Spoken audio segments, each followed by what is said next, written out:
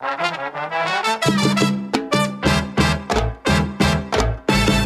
let me tell you what you're listening to. Welcome to Father Simon Says on Relevant Radio with Father Richard Simon. I'm here to answer your questions. Have a question?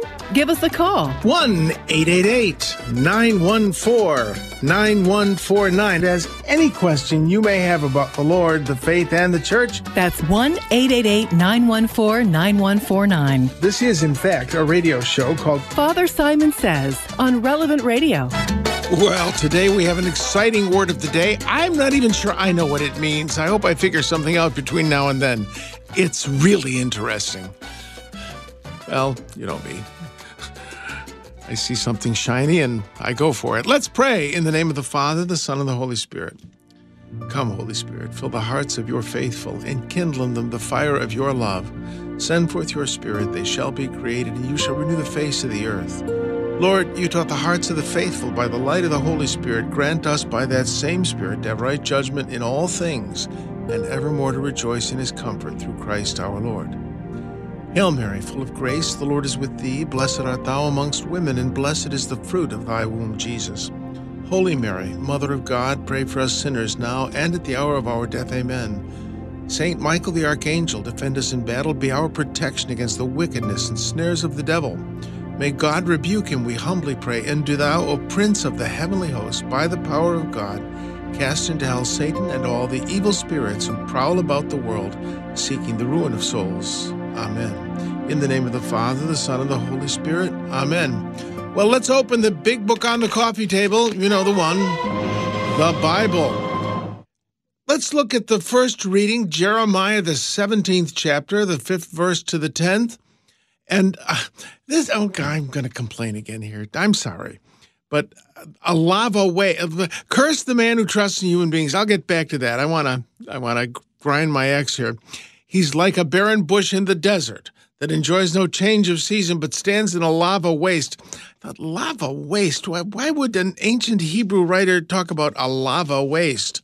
So I looked it up, and it doesn't mean a lava. When we think of lava, it's from a volcano. It just means in the southern desert, in the Arabah, in the flat desert, and the salt and empty earth. Well, that the text does say that, and you know it's the problem of English that we have so many words for the same thing, whereas most languages have one word that, by our standards, does double duty. They don't think it does double duty. That's just, this is what the word means.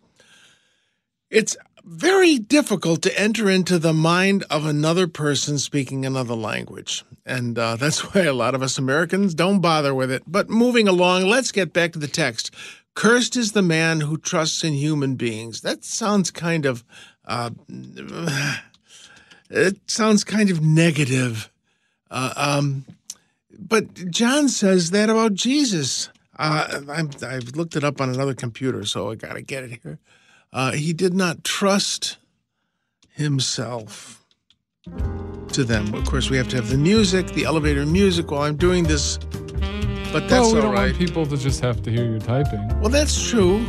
That I suppose it's something. Yeah, it works. All right, John 2:24. I found it. This is exactly the same idea. Jesus would not entrust himself. This is early in the Gospel of John, John 2:24. Jesus is in Jerusalem at the Passover feast. Many people saw the signs he was doing and believed in his name, but Jesus did not, and they translated, entrust himself to them, for he knew them all. He did not need testimony about man, for he knew what was in man. Oh, this is interesting. Jesus didn't, what's that song, Traveling On Now for Jesus? Don't take everybody to be your friend. It's good advice. And that's what the prophet Jeremiah is saying here. You can't, maybe you've heard me say it. It is idolatry to expect from a human being what you can only get from God. Well, a man marries a woman thinking, oh, she's perfect. She'll never change from the sweet girl I'm marrying. A woman looks at a man and thinks, I can change him. That both are wrong. She is going to change, and guess what? He probably isn't going to. So, this idea that my spouse has to be perfect, my kids have to be perfect, and we're so angry when some human being disappoints us and doesn't live up to our expectations. What? You mean I got to live up to your expectations? Good luck with that. To expect from a human being the perfection that you can only find in God is, I think, in fact, idolatry. Cursed is the man who trusts in human beings, who seeks his strength in flesh, whose heart turns away from the Lord. He's like a barren bush in a desert that enjoys no change of season, but stands in a flat desert waste. So blessed is the man who trusts the Lord. This is okay. This is right. Then it moves on. More tortuous than all else is the human heart.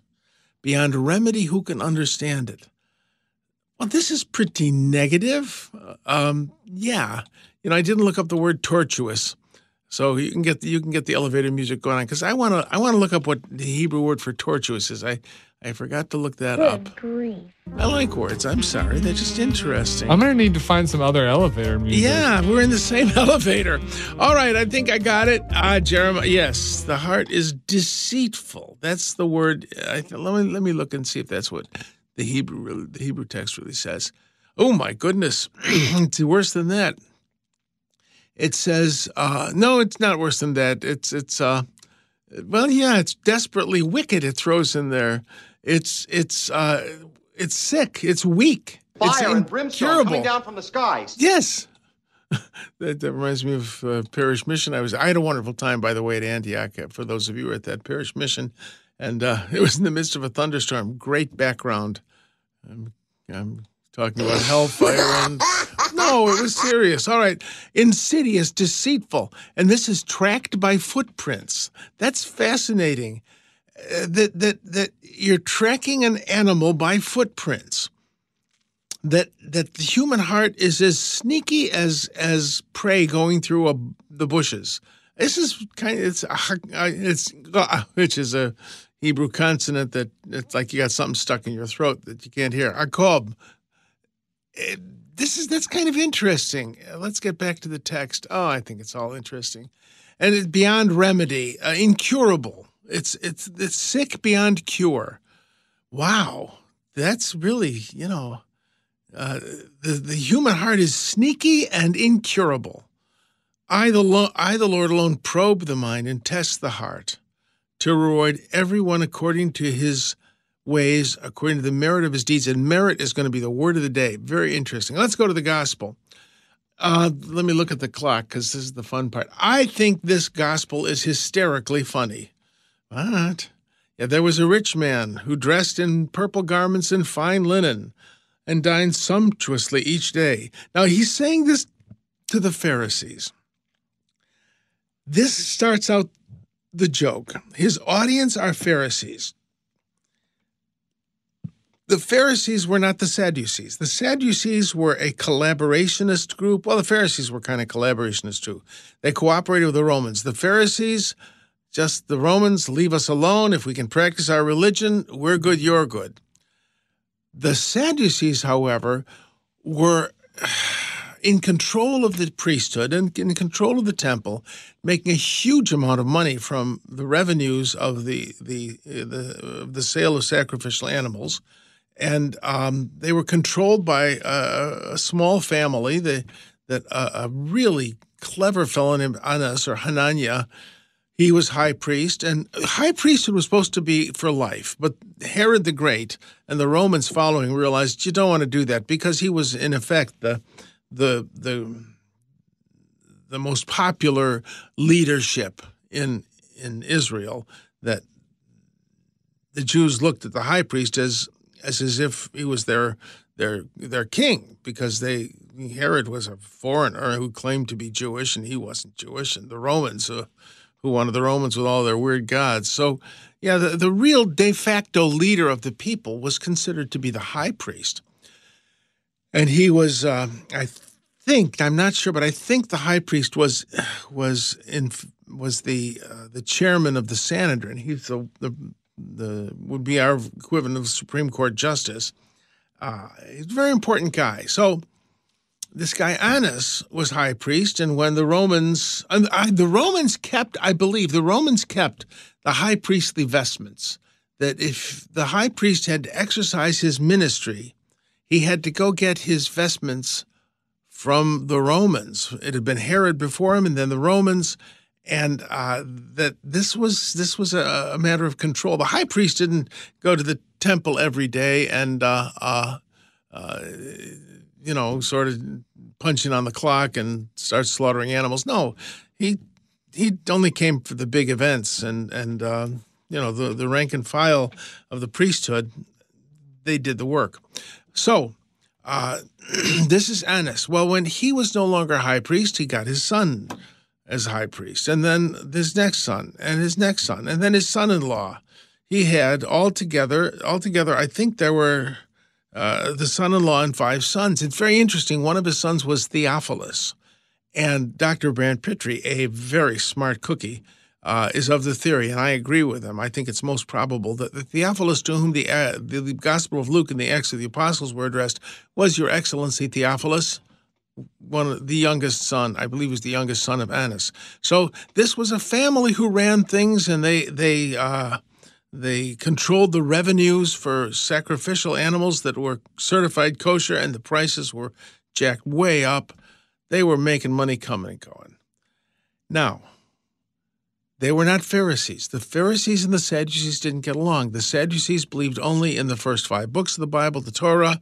The Pharisees believed in the prophets and the writings, and the Pharisees believed in the judgment and the survival of death. The Sadducees did not. They were not friends, the Pharisees and the Sadducees. There was a rich man who dressed in purple garments and fine linen and dined sumptuously each day. This is the high priest. Purple garments and fine linen. You go back to the description of the high priest vestments in the Torah, you're going to get fine twined linen and purple and colors. And well, there's a poor man named Lazarus, and we were talking about this at lunch today. And interestingly, this would have happened before Lazarus was raised from the dead.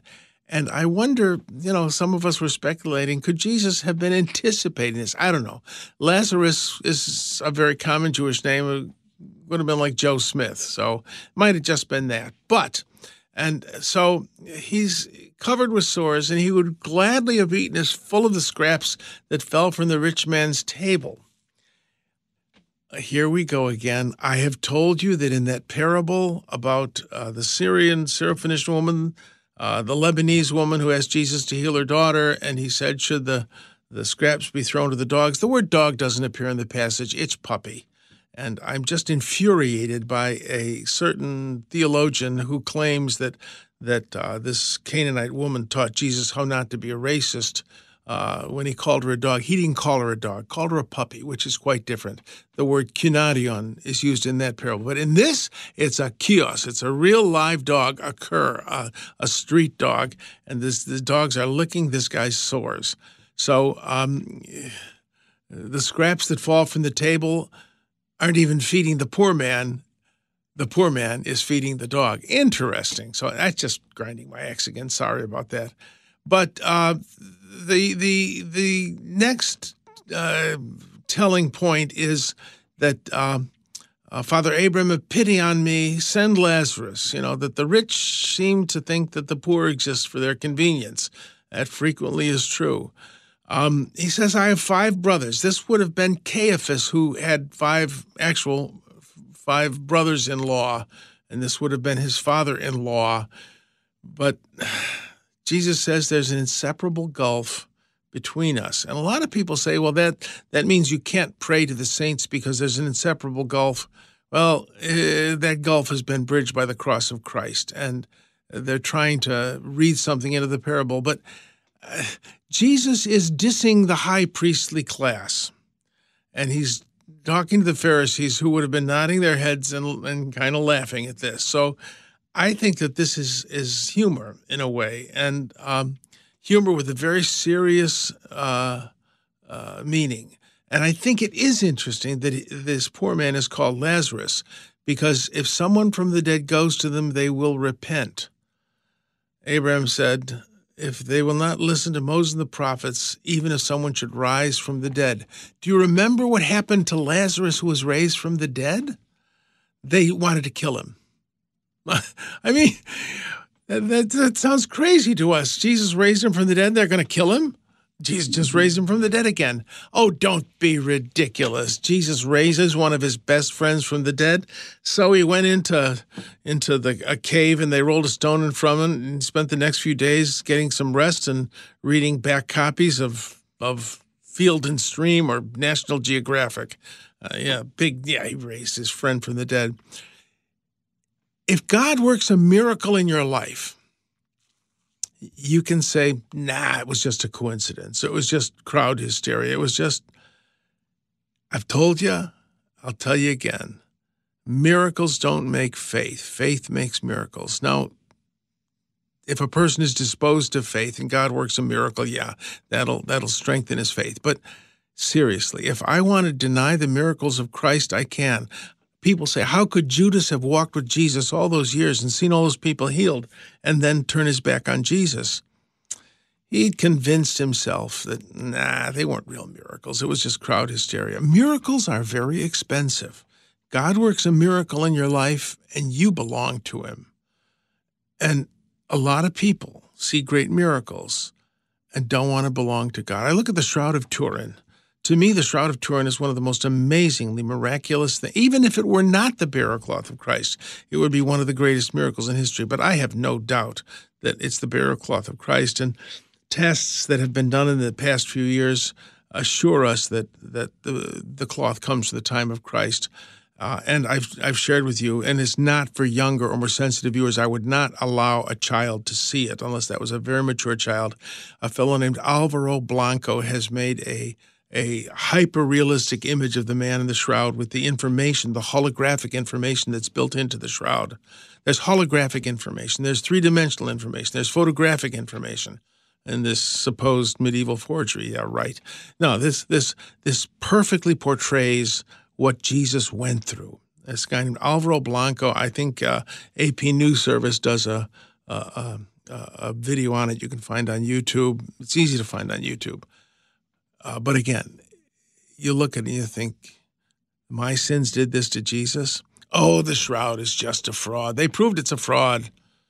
I remember the smirk on the faces of the professors that proved it was a fraud. Do you realize that they got a tremendous grant after that of money for proving that the shroud was a fraud, and that they did not allow the information about the experiments, which proved the experiments were invalid, out into the public. They didn't publish their findings. They just published their conclusion.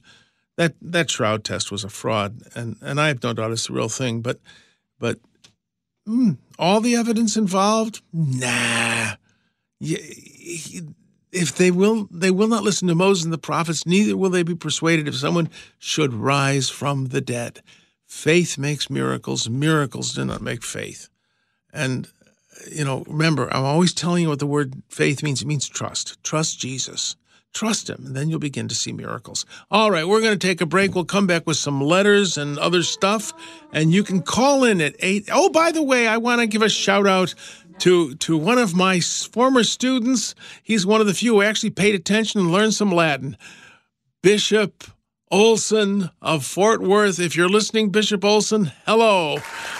Yay. He's a great guy. I was very honored to be his professor. He knew more than I did, was much smarter than I ever will be. All right, let's go to the break. 888-914-9149. 888-914-9149. Father Simon Says. Please, don't get upset with me. It's been a long day. On Relevant Radio. Could be worse. How? Could be raining. Today, we'd like to thank Tammy, who is listening in Florida, for donating her 2016 BMW Z4. You can join thousands of other listeners in donating old vehicles, trucks, boats, and RVs by visiting relevantradio.com/car. That's relevantradio.com/car. Lord, I'm traveling on for Jesus, night and day, night and day. Let me tell you, I'm traveling on for Jesus, night and day. I want you to make up on your mind. Sure, a good friend's hard to find. Lord, telling you, everybody will be your friend. It's a great song. I love this song. It's the McGarrigles. And Traveling On Now for Jesus. I think it's a Jamaican song. I don't know the origin of the song, but it's a great song. They're surely not Jamaican. No, they're Canadian, half English speaking, half French speaking. They do have a fascinating French album, the McGarrigles. Well, one of the sisters is now dead. May she rest in peace. But I'm not doing commercials for the McGarrigles. Let's get back to the letters. I think that's where we are. Letters, yes. This is a letter from Dan, and I just wanted to read it and say thank you. This morning I was listening to your program. You explained that God was not in the business of contracts but covenants. He's reading a book called The Prophets by Abram Herschel, and here's a quote from the reading. In contrast to our civilization, the Hebrews lived in a world of covenant rather than a world of contracts. The idea of contracts was unknown to them. The God of Israel cares little for contract and the cash nexus, as he cares for more slavish obedience and obsequiousness. His chosen sphere is that of covenant. And this is a real important idea. I mean, the word testament in Hebrew is berith, which is bris. We think of a testament as sort of your last will, but the word really, in the consecration of the chalice, this is the blood of the new covenant. The word testamentum and covenant meant the same thing in Latin. So we get it confused, but this is the blood of the new covenant. This is the blood of the new berith in Hebrew. And I don't know if you've ever been to a bris. A bris is a circumcision. And when a Jew hear today's bris, there's going to be a caterer. I mean, this is a big deal. And it's a covenant. And the thing about the circumcision, and again, I'm sorry if there are small ears listening and you'll have to explain all this, but the idea of a circumcision, it is irrevocable. That it is a mark in your flesh and in the generative organ. Again, forgive me for being indelicate, but this is not revocable. That's why circumcision was the sign of the covenant, of the berith. And when Jesus would have said this would have been the new berith, the new bris. It's a very important idea. And the shedding of blood was irrevocable. You know, sacrifice, again, with the sacrifice. The Old Testament the pages run with sacrificial blood. I remember Rabbi Lefkowitz would say, well, God gave us temples and sacrifices so we wouldn't backslide into the errors of the Gentiles. You know, we think that the ethical and moral content of the Torah is more important. That's what's really important. And I always wanted to say, Rabbi, are we reading the same Bible? Because the Old Testament, as I said, runs with sacrificial blood. A bloody sacrifice is irrevocable. And that's the idea of sacrifice, that may our covenant be as irrevocable as what has happened to this lamb. And may what has happened to this lamb happen to me if I should break this covenant, if I should break faith with the covenant. I think that's a very, very important thing for us to understand. We don't rack up good works so that God owes us. God doesn't owe us and will never owe us, no matter how good our works are. But through our works are the fruit of a covenant. We act a certain way if we are in a certain relationship with a person, and we are in a relationship with a personal God, Father, Son, and Holy Spirit. So this idea of the covenant is very, very important. Understand that you belong to God, I belong to God, because we have drunk the blood of the covenant at Mass. All right. So thanks, Dan. That's a very useful quote. All right. Let's see here. All right. What's this one? Let me see. Okay. No, okay. Let's see here. Okay. I got to go to this other email number 1, because there's a few things. Are you kidding me? No, I wouldn't kid you about that. Okay, here we go. All right. This is, okay, clicking. All right. Good grief. In the past, this is something they came in asking about the ablution cup. In the past Lenten lesson, a different term for what I know is the ablution cup was used, but unable to find it. I don't know what that is either. Do you know what the ablution cup was? There was another term used for ablution cup. I wonder if the voice in my head knows it. In the video, there was another term for it? I think this is what the caller's asking.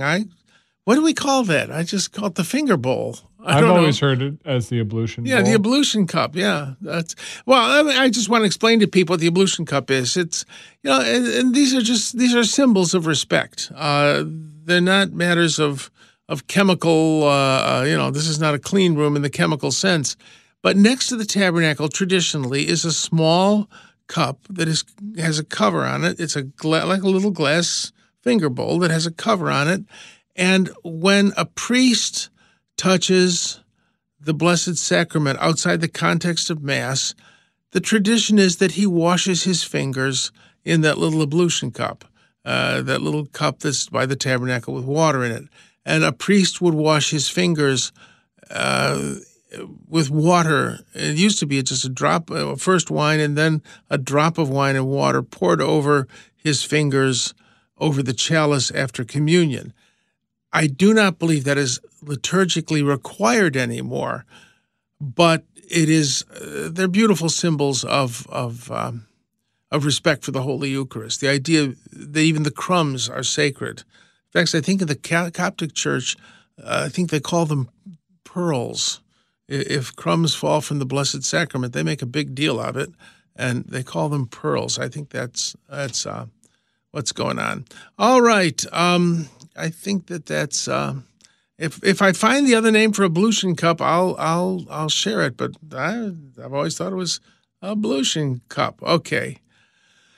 This is someone who again is commenting on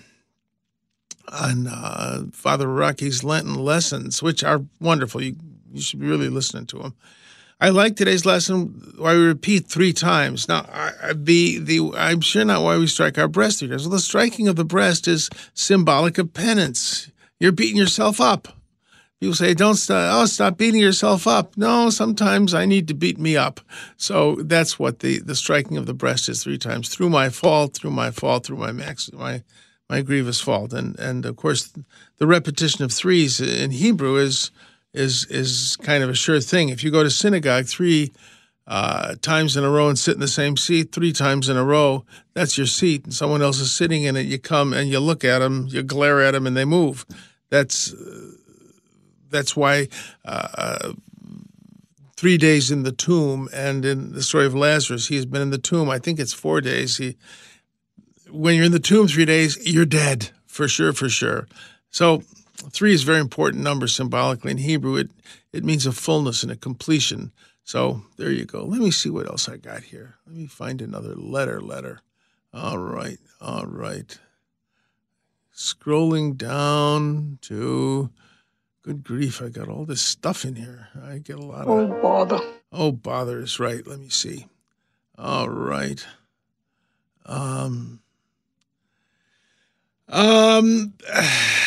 This is someone who has a point. I have a point. I have to point out what I feel is a very poor supposition on your part.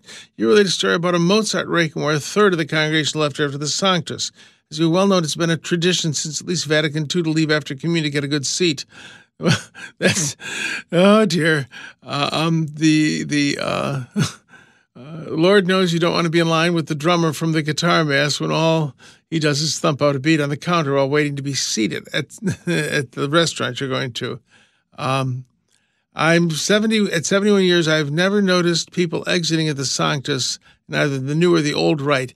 No, this was a mass that was a concert version of Mozart's Requiem accompanying a mass. And it was advertised widely. Mozart's Requiem, well, they weren't interested in the mass, so that's the point. People not departing from just the sanctus of a mass, but these were people who came to hear Beethoven, or rather Mozart, and not honor the Lord. And I found that very, unsettling. So, okay.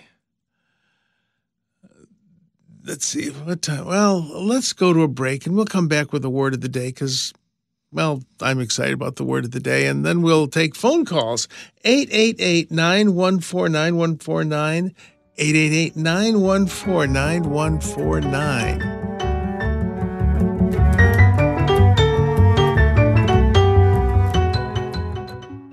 This hour is sponsored by Ave Maria Mutual Funds, where financial goals are aligned with pro-life values and fund decisions are based on investment fundamentals designed to preserve and grow wealth without violating moral beliefs. More information at AveMariaFunds.com. Father Simon Says. More information than you actually needed, but hey, fun. On Relevant Radio. 2 hours of pushing broom buys a 8x12 4-bedroom. I'm a man of means by no means. Well, this is interesting. King of the road. King of the road. Well, you've been on the road a lot. I guess. It's a living. All right, let's go to the word of the day. Well, this was just kind of a fun thing. In the first reading, we read that to reward everyone according to his ways, according to the merit of his deeds. And that's kind of a loaded word in the great controversy between salvation. I got a joke. Catholics and Lutherans have been arguing about salvation by faith and works. We say we're saved by faith, but us Catholics, we're still working our way into heaven. And, the Episcopalians and High Church Presbyterians, I've heard, are saved by good taste. And if you're a Methodist, all you have to do is bring a casserole. I don't get it. It's a joke, Homer. People politely laugh at it, at least. All right, let's. So the idea of merit is kind of, I think it's funny, but, oh dear, it's probably insulting to people too. But that's humor. What? Father, someone called in to talk about that dish. And yes. They said it's a piscina that someone also calls it. Father Rocky had it in the Lenten video. Father Rocky called it a piscina, huh? Yeah. Oh, it's a piscina, which means a pool in Italian, I think. Yeah, that's pretty small for a pool, but okay, it's a piscina, Piscina, right? There you go. Now I'm going to continue to call it the ablution cup. Ablution means washing. That's another fancy Latin word. Let's get back to the word of the day. Oh, we're just learning like crazy here. This idea of merit's kind of controversial since the Reformation. That do we merit heaven? Well, yes, we do. But by the grace of God, we merit heaven. I explaining this whole controversy about grace and works. I think that it's referred to in the very first chapter of the Gospel of John, when we read that he gave us that he gave us grace anti caritas, grace against grace. I think this is how grace works. That God calls us, and we say, "Yes, Lord." We've responded to grace. We could say when He calls us, "Lord, I'm busy now," and we don't respond to grace. But if we respond to grace, He gives us a greater grace. And if we respond to that, He gives us yet another greater grace. Grace upon grace. Charin anti caritas. Grace against grace in Greek. So, that we merit grace by responding to grace. That it's like the raising of a child, that you want to cooperate with mom and dad to learn, or you don't want to cooperate. So it isn't either or, but in the Reformation it became, and in many religious minds, it's really an either or thing now.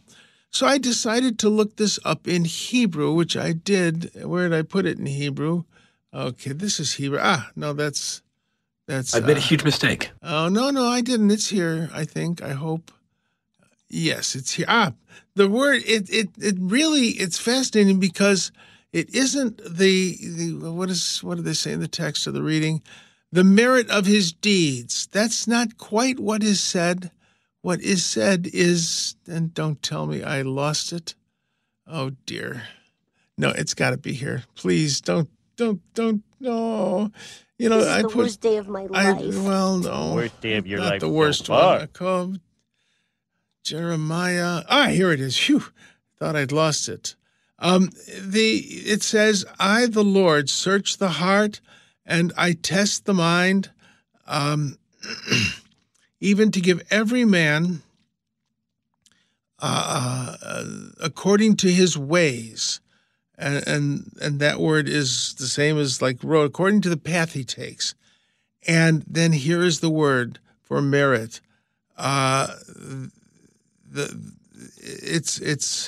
It's pity, and according to the fruit of what he does. This is an interesting way to look at merit. We're not just racking up brownie points. We're creating the world in which we live. That Adam was told to tend to the garden. We always think Adam just laid around and did nothing. Adam had a job in the garden. He was to care for the garden and to guard it. The word is shamar in Hebrew, and shomer. He was the guardian of this garden, the cultivator of its fruit in that sense. And what we do bears fruit.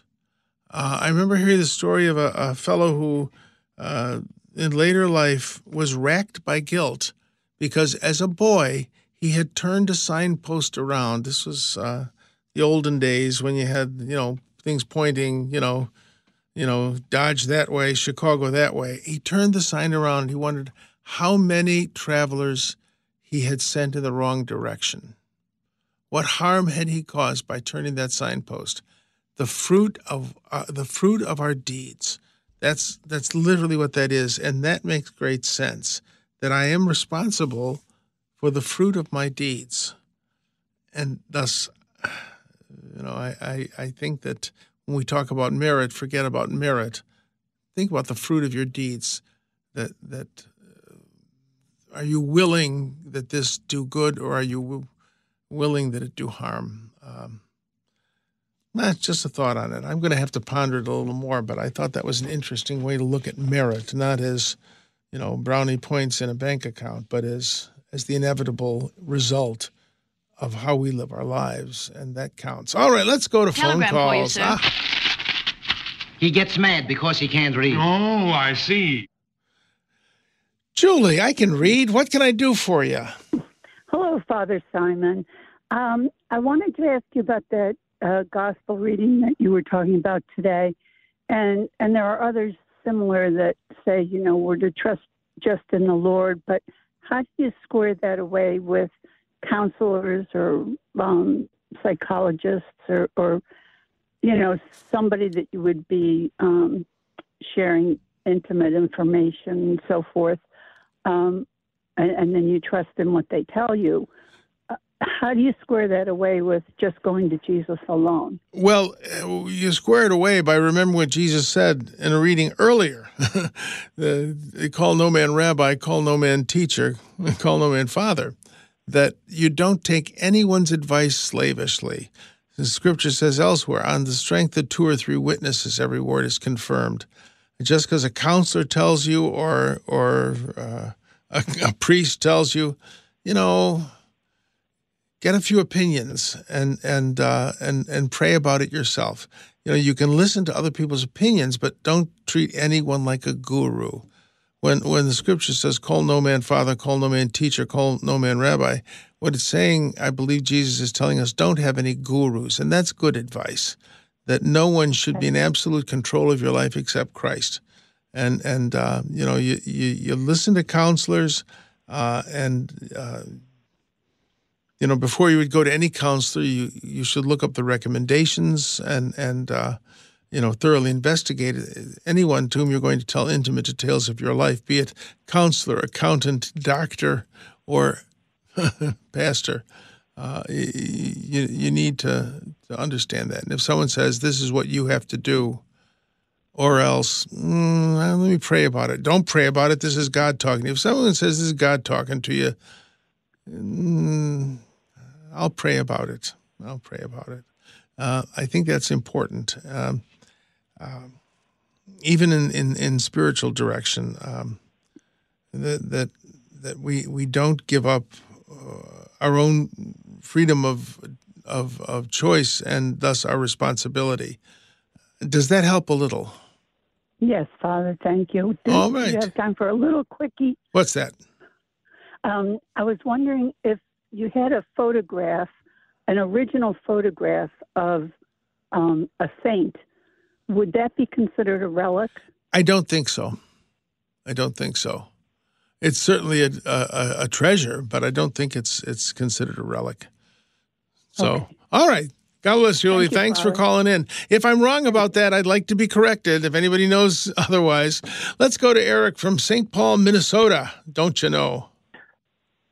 Yes, Father. Many times you use the phrase from St. Faustina's diary when at the hour of death she was questioning Jesus about certain people who never knew Christ or other people who may have somewhat fallen away, and Jesus kind of, I'm paraphrasing, reassured her not to worry about that. But you always he said these words, at the hour of death, I am mine own apostle. Yeah. In other words, it overstates, it supersedes what rules we kind of know.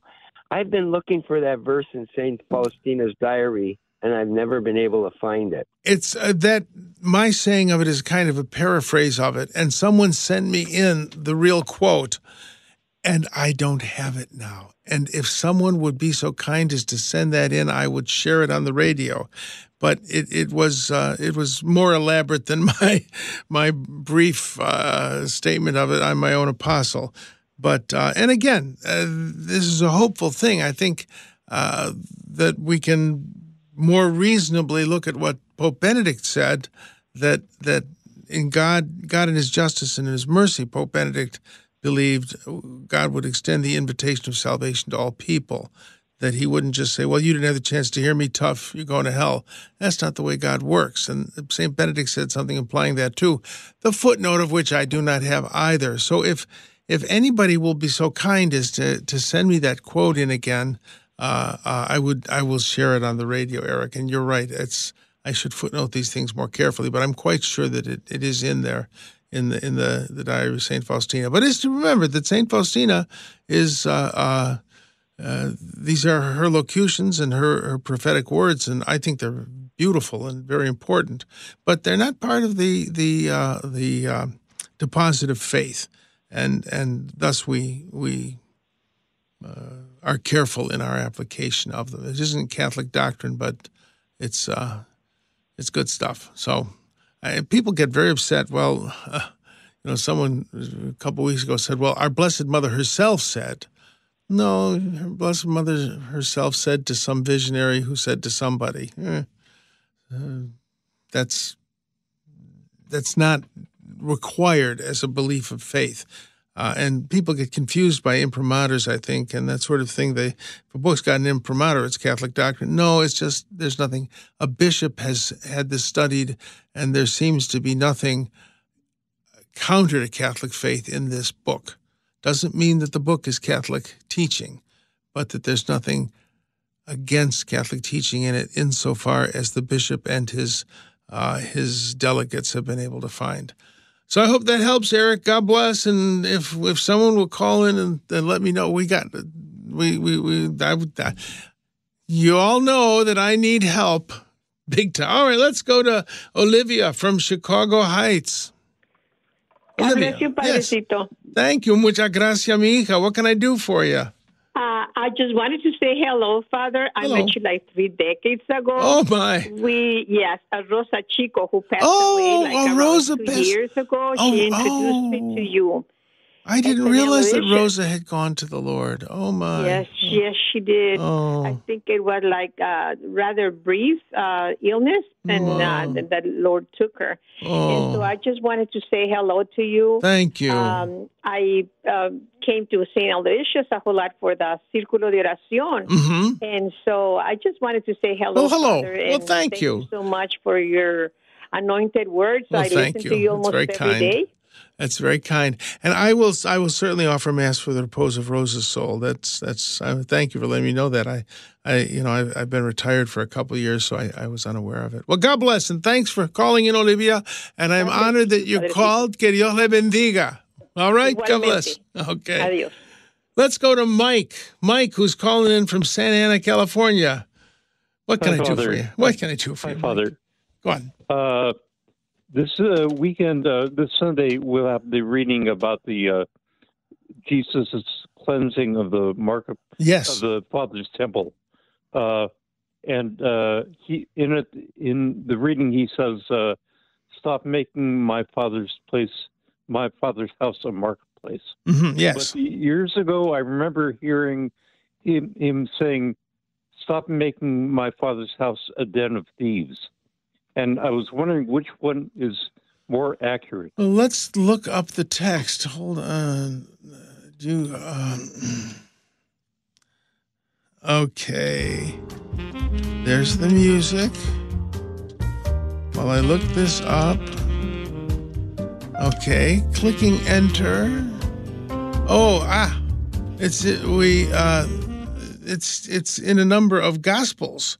We have in the Gospel of Matthew, it is written, "My house will be called a house of prayer, but you're making it a den of robbers." And then we have in Mark, it is called a den of robbers, and in Luke, it says den of robbers. Let's look these up. So it's all of the above. Hold on. Den of robbers is mentioned in all three of those. Okay. Now let's see what St. John says. And John, it's very interesting. John, the Gospel of John is fascinating because in the Gospel of John, the cleansing of the temple appears in the beginning of the gospel, which I think is interesting. Yeah. And he calls it a marketplace. There's a doctorate in this question, which I'm never going to get. But it's fascinating that in the Gospel of John, the cleansing of the temple is at the beginning of the gospel. Yes. And it is at the end of Matthew, Mark, and Luke. When did it happen? I have heard great scholars say, well, Jesus must have done it twice. I don't believe that. This is one of the things that got him killed. The Gospel of John, I theorize, was written to the disciples of John the Baptist, who was one of the Dead Sea sectaries, and washing was very important to them, and they had messianic expectations. That Jesus, the Messiah, I've only got 60 seconds, the Messiah would cleanse the temple. That was one of the expectations. And the people who went out to the desert and formed these sects, these different groups, were from priestly families, as was John the Baptist. And they would have known that he was talking about the selling of sacrificial animals by Annas the high priest and his family at jacked up prices.